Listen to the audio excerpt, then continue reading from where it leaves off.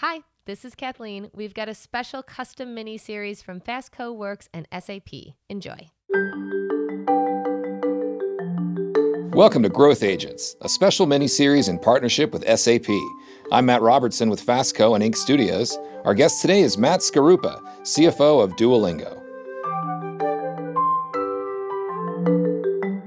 Let's just jump in. Matt, could you give us kind of like the elevator pitch for Duolingo for those who might not be familiar with it? If you meet somebody at a party, what would you say? What happens here? Duolingo is the world's largest language learning app. We have about 75 million monthly active users, over 20 million daily active users, and we teach over 30 languages on the app. And we're the category-defining way you would learn a language on your phone. While we're doing all that, we've created a beloved brand, a brand that is quirky and fun and engaging. We've created a product that keeps you coming back day after day, which is the core way or the key way to learn a language. And so we think of ourselves as doing something that is really good for the world and trying to do it in an excellent way. Could you expand a little bit on like what your overall kind of mission is here, what this company is trying to achieve, and sort of how you are able to execute that? Our mission's a really powerful one. It's actually one that drew me to Duolingo, and I think a lot of folks to Duolingo. The mission is to create the best education in the world and make it universally available. So we want to make not just language, but education more broadly, more accessible across income spectrums and globally. One of the things we're proudest of is the fact that recently displaced people around the world use Duolingo to learn a language, and some of the richest people in the world. So our mission is really broad and encompassing, and one that we're very proud of. Could you tell me a little bit more about kind of this idea of this global footprint, I guess, and feel free to expand on this, multi-tier level of people that you're able to reach? Yeah, so our app is used around the world. Almost every country in the world has users of Duolingo. And part of the reason for that is because we're a freemium subscription product. So that means that you can use our app for free forever. And so a lot of folks around the world, whether you have money to spend on a subscription or to learn a language at a school or wherever you want to learn a language, you don't have to pay us. You can just use our app for free forever. Now, a lot of folks do end up paying us, but that's why we've been able to grow to such a global reach with so many users around the world, is that it's a free, fun, and effective learning product that is also free. There's no paywall to it. So that leads to folks in refugee camps. We have users who are trying to learn a language there. When the war in Europe started in 2022, folks used language to greet new refugees, etc. And we have really famous people all the time telling us that they're using Duolingo to learn a language. So it really can appeal across the income spectrum and provide just a great, fun way to learn a language. How do you sustain this freemium model? So when you first download the app and you start using it, you don't have to pay us anything. What happens is it's very much like a game. So there's an element of life to it. So if you get questions right or wrong, if you get them wrong, you give up a heart. And you only have 5 hearts per lesson. Now, if you run out of hearts, you can still use the app. You just can't progress down your learning journey. So a lot of folks decide that they want the convenience of being able to go at their own pace as fast as they want, no matter what mistakes they make. And we also show folks who don't pay us ads, and some people don't want the ads. Those are the 2 main reasons people subscribe. And so they subscribe and they pay us a subscription fee, usually an annual fee. And that revenue is what enables us to grow and invest in our business so that we can create new, fun, and effective features and continue that cycle of attracting new users and then converting some of them to paid subscribers. Let's go into the kind of a little bit more personal side. You want to share kind of what drew you into this type of work? Yeah, absolutely. So I've always been attracted to math and systems type things. That's why I was an undergrad in chemical engineering, of all things. It was very math and systems heavy. And so there was a compulsion to understand the world and understand it through math when I was a kid. After college, I went to Bain & Company, which was a defining career moment for me, because that's a business strategy consultancy firm. And it really taught me how to think about businesses, how do they work, and just quite frankly taught me how to think a bit clearer than I had ever thought before. Then I went to KKR, which is a private equity firm. They think about capital allocation, like how you decide where to invest or not, in a distinctive way, and I picked up some of that. And then I went to Goldman Sachs, which is all about option value and risk and how you put those things together to make money. from all of those experiences, now looking back, I can tell you that that came from this compulsion to kind of understand the world and do it through a quantitative and mathematical way. And as I was thinking about careers, that meant that a CFO role was going to be pretty interesting and pretty aligned with those interests and compulsions. So that's how I got into the CFO game. What was, I guess, the launching point from, I guess, if you were at Goldman Sachs or wherever you were before, that made you get involved with coming to Duolingo? It's pure luck, to be honest. I'd love to tell you this grand strategy and plan I had, but like I think a lot of things in life, it came down to a very lucky stroke. So I had wanted to go into a business after business school. So for about 10 years, I've been looking for a business that I wanted to go be, a part of. I'd never found anything that just grabbed me. There was no business that I was like, I have to be a part of that. And I was at Goldman Sachs, and a friend of mine, whose name is Layla Sturdy, she now runs Capital G, the growth investing arm of Google. She called me and said that she was on the board of a really interesting company called Duolingo that was looking for a CFO. Would I want to talk to the team? And I was like, absolutely, Layla. I trust you. I love your judgment. You and I kind of see the world the same way. I'd love to meet the team. So I came to Pittsburgh, met Luis, our co-founder and CEO, met Severin, and was blown away. I'd never seen a combination like Duolingo. It was truly mission-driven organization. The mission was one that I'd be proud to tell my mom where I worked. She would both know what it was and be proud of me as well. The business itself had created an amazing product. It had a beloved brand, and it had so much potential. It was just incredible. So I had never seen anything like it. It was the one that grabbed me, and I was lucky enough that they decided that I was a good fit as well. But that was pretty fortuitous and not the result of some grand design. Would you like to share any more about how kind of your background and your passion for mathematics has had an influence on what you do here? The way that my background comes into work at Duolingo, it has enabled me to be a bit more strategic as a CFO versus a finance-oriented CFO. And what I mean by that is the number one job of any CFO, including me, is manage the cash. That's like the core business of being a CFO. Then you have to allocate capital. But there's an element of just how do you think strategically about what the business should be, what it could be, and where it could go. And I think because I started professional life as a strategy consultant, and then layered on the capital allocation and finance side, it's given me a chance to really start usually most conversations, most processes, most things I do around here from that strategic lens, not necessarily from the finance lens. And so what does being a strategic CFO mean to me when I'm talking to you about it? It's all the normal things people say. You have to be a great business partner to the other executives, and you have to start with kind of the big picture in mind. But to me, it's more about having a good strategy is linking unlimited aspirations, really infinite aspirations. At a company like Duolingo, they can think of any number of things to do, and they do. So there's really infinite things they want to go do, but we have limited resources. Every company has limited resources.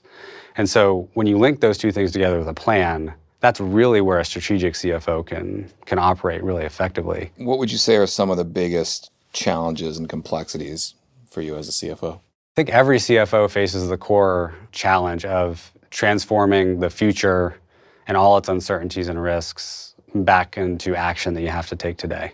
I guess that's the central contradiction of being a CFO, is you have to make decisions right now, you have to take action right now, but you have to base those decisions as best you can on an unforeseen, unknowable future.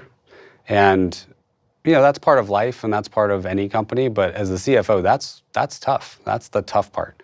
That's where the challenges and complexities come in. So how are you able to think about the external world and its challenges and forecast how that's going to evolve? And then even internally, how are the things you're investing in today, how long are they going to take to come to fruition?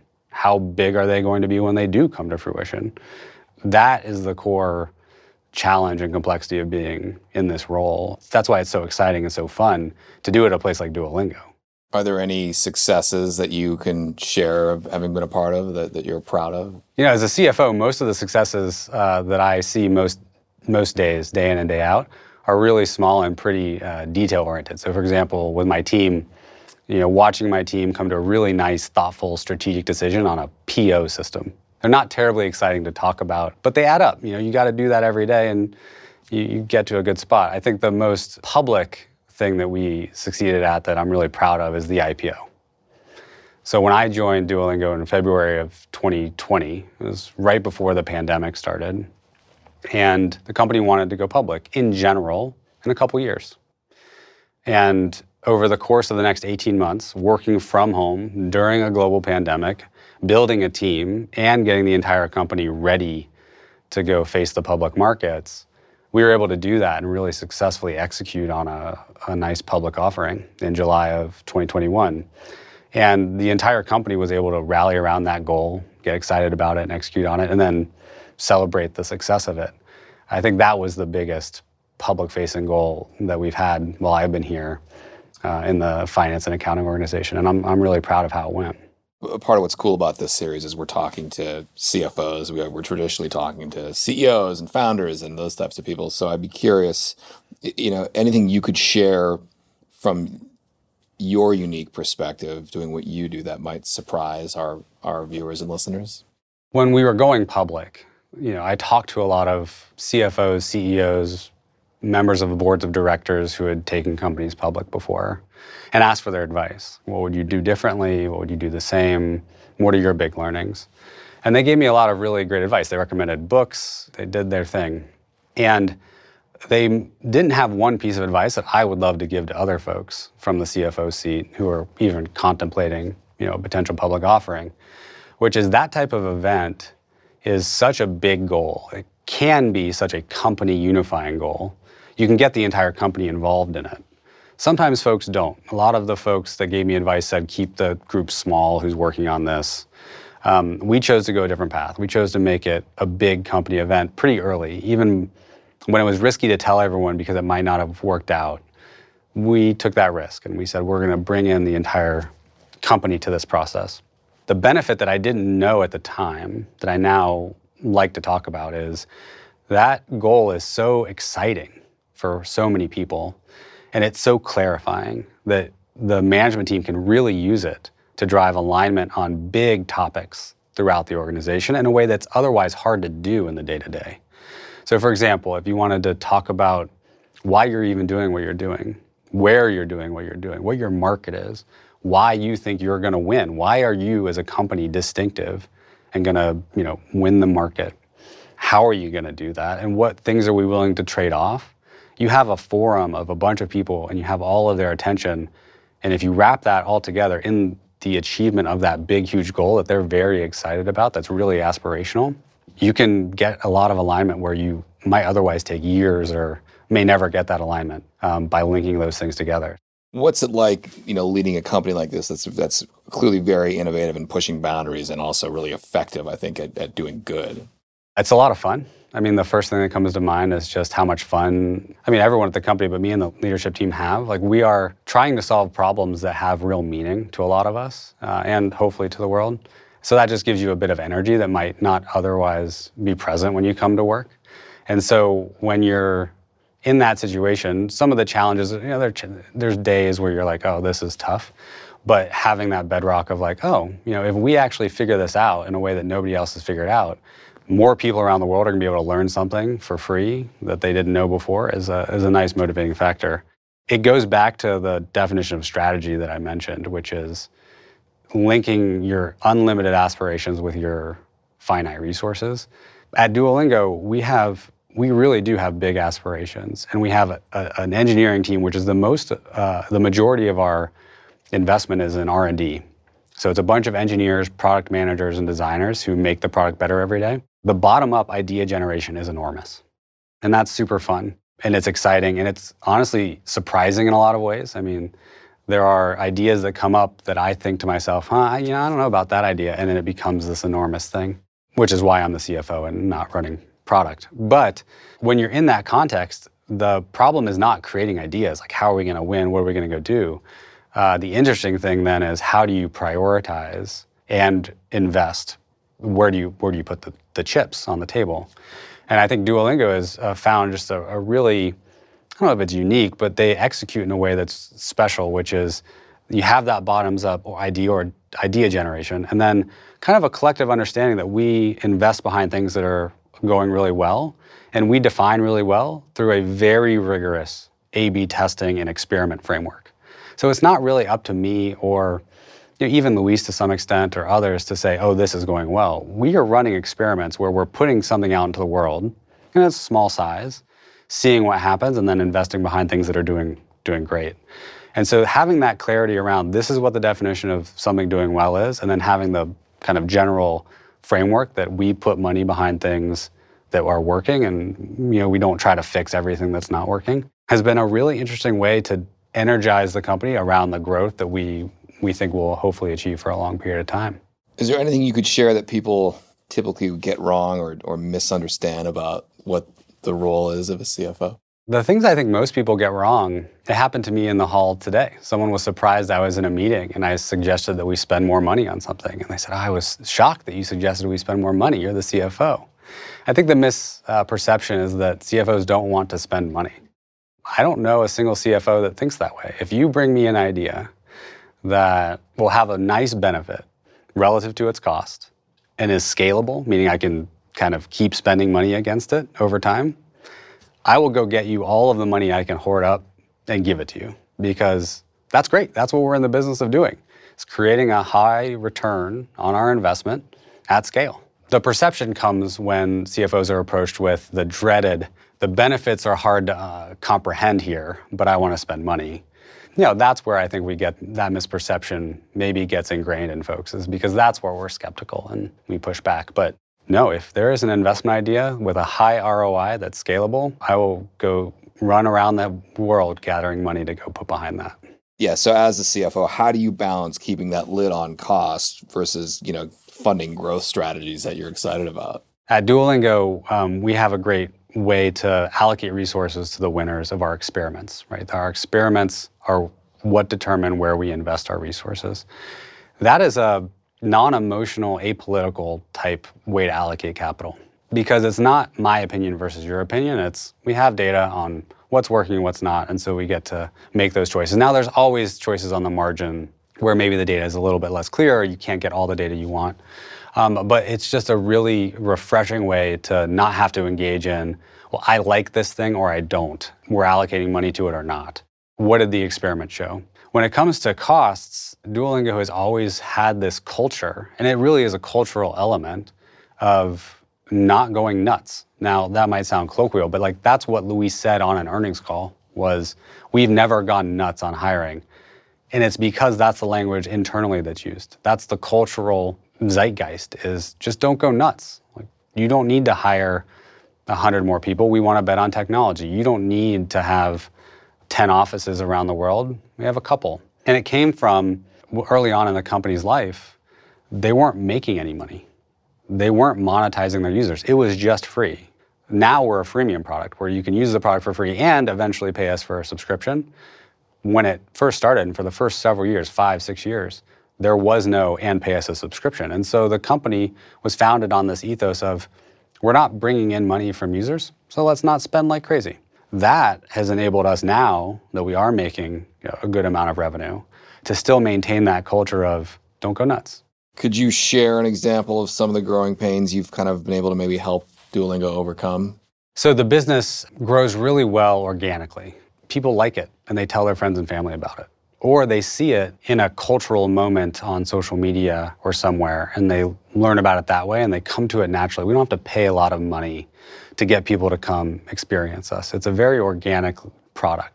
Because we don't have to pay people to come engage with our product, we're able then to invest a lot more money in engineers, product managers, designers to then make the product better, more fun, more engaging, which then hopefully makes people tell their friends about it and makes us able to become a more beloved brand, quirky, irreverent brand that draws, again, more people. And you have a virtuous cycle where the product gets better, more people come, you get more money from those folks who do come, you can invest it back in the product, it gets better, and you just kind of repeat this cycle. That's kind of our core growth model and how we've grown historically. That enables someone who's in the CFO seat to be a growth agent by simply amplifying the things that are working and leading to more of that growth over time, more of that cycle. So the way I do that is that I try to, again, just look to the data as the CFO. where we are running a ton of experiments every quarter. We run hundreds of these tests where we change little things in the app to see what they do. Again, I have to sometimes check my disbelief on some of the things and see if they're gonna work or not, and just rely on the data. Part of the role as a CFO is to amplify the things in our virtuous cycle that lead to growth and get out of the way a lot so that you can just let these things work, because it's such a nice and powerful model by itself. So some of those examples are, we recently became a lot more profitable than we've been in the past. And we did that because we can. Our business model never spent all that much money. We had a very prudent founding team and management team that didn't go crazy on spending and hiring and these type of things. And so the business could just naturally inflect up as we grew. But the other thing that I think I was able to help the company see is that there's a lot of reward in the marketplace from investors for becoming more profitable more rapidly. And so we, this year, have shown we've become much more profitable. Now, how does that tie back to growth? Well, the answer is, internally we talk about controlling our own destiny. We have a great model that already works. It's a flywheel. It's what I described before. And so what you want is you want to get rewarded for that and get money to invest in that flywheel. So my job is to make sure that we are seeing that clearly, that like a nice growth with nice profitability will be rewarded with investor dollars, and then invest those dollars behind that nice flywheel that we already have. That's my key job, is matching those two things together over time. And then, again, getting out of the way, because the business runs so well. The engineers and designers and product managers are amazing. Just don't mess that up, because it's working so well. It must be nice to have this organic thing happening. My wife sent me an article. It seemed almost like a case study about your social media and how you're not selling. You're just kind of there, and people kind of poke around, and then they're onboarded quickly because you're not ramming it down people's throats. That's exactly right. Yeah, we call it social first marketing, which is when we're creating marketing events and campaigns, the lens that we start with is, how is this going to look to folks who don't know our brand on social media or in the social context? And that allows us to have this really truly beloved owl. Everyone loves the owl, but it's a bit irreverent. It's a bit quirky. It will check up on you. Like, did you do your lesson? It will ask you that. But that leads to a reach that maybe other brands haven't been able to achieve. SNL has used Duolingo for a couple times, or we were most recently in the Barbie movie. And these type of things happen because we sit in this unique position in the world as this fun but quirky and somewhat irreverent owl that exists. And it gets sent around. People talk about it. The other point you just made is that we don't actually ever, on our social media, you'll never see a buy now button. That's not how we engage with it. We're showing you fun content that we think you might want to show other people. And then you'll use our product, and you'll probably use it for free for a while, and then maybe you'll subscribe, maybe you won't. But it's not a in-your-face kind of buy now kind of sales process. And if I'm always a non-paying user, are there ads or anything like that? Or is that how you... Yeah, so our free users see ads, and they lose hearts. If you're a paying subscriber, you see no ads. You get unlimited hearts and some other benefits as well. I'm curious now. I want to sign up, and I'm wondering if it would be better use of my time to go back and relearn some of the Spanish I've lost, or just start at the starting line on a new language. I don't know what most of your users do. I'd be curious. Well, the great news for you personally is you don't have to make that choice. You can toggle between languages at your leisure. So a lot of folks are learning more than one language at a time. Luis, our founder and CEO, is learning at least 3 right now, plus math. And he's a PhD in math. So you can always go back and start over and toggle over if you want. I'd love to hear from your side kind of what goals there are. I know you've kind of covered a bit. Any other goals for the future of the company over the next 5 years and beyond, where you guys are headed? We orient to the long term in terms of our mission. So our mission is to make the best education in the world, make it universally available. And we think that there's always going to be a pretty deep connection around the world with people getting meaning from learning new things. That's a core belief we have, and we think it's going to persist. So our job then is, over the next 3 to 5 years, is to figure out how to help people get more meaning out of their learning. And we do that by making our product better. The kind of vision in the nearer term, like the 3 to 5 year term, is Luis has wanted for a very long time to make our app teach as well as a human tutor, a one-on-one tutor, we now have technology available with generative AI and some other technological advancements that put that within spitting distance. Like you're able to see a clearer path now to getting to that, what was like a longer term aspiration, potentially sooner. So over the next 3 to 5 years, we're really excited to see how that develops. It could be a really nice growth vector for us, but it can also accelerate us on our path, on our mission to achieving that. In your view, in your experience, and maybe in your own philosophy towards it, how is the role of the CFO changing in today's C-suites? I think the role of the CFO has been changing for a while, and it's potentially just accelerating now towards this idea that the CFO has to be a much more strategic and business-oriented executive than potentially in the past they were. If the role of the CEO is always to make sure you have enough cash and you're managing your cash well and then allocating resources, that's not going to change. What's changed is that the pace of the market evolution, the pace of the technological evolution has changed so much that the other core function of the CFO, which is projecting things into the future, figuring out what to do about them today, is much harder for just a purely financially oriented person. You're going to have to take a much broader and much more strategic view of what's going on in the world and in your business and how those two things map together to make the decisions you need to make as your core job. So I think that's accelerating, and I don't see any reason why it would slow down in the next couple of years. That's all for our discussion on growth agents. This custom episode is produced by FASTCO and Inc. Studios in partnership with SAP. I'm Matt Robertson, our producer is Avery Miles, and our editor is Nicholas Torres.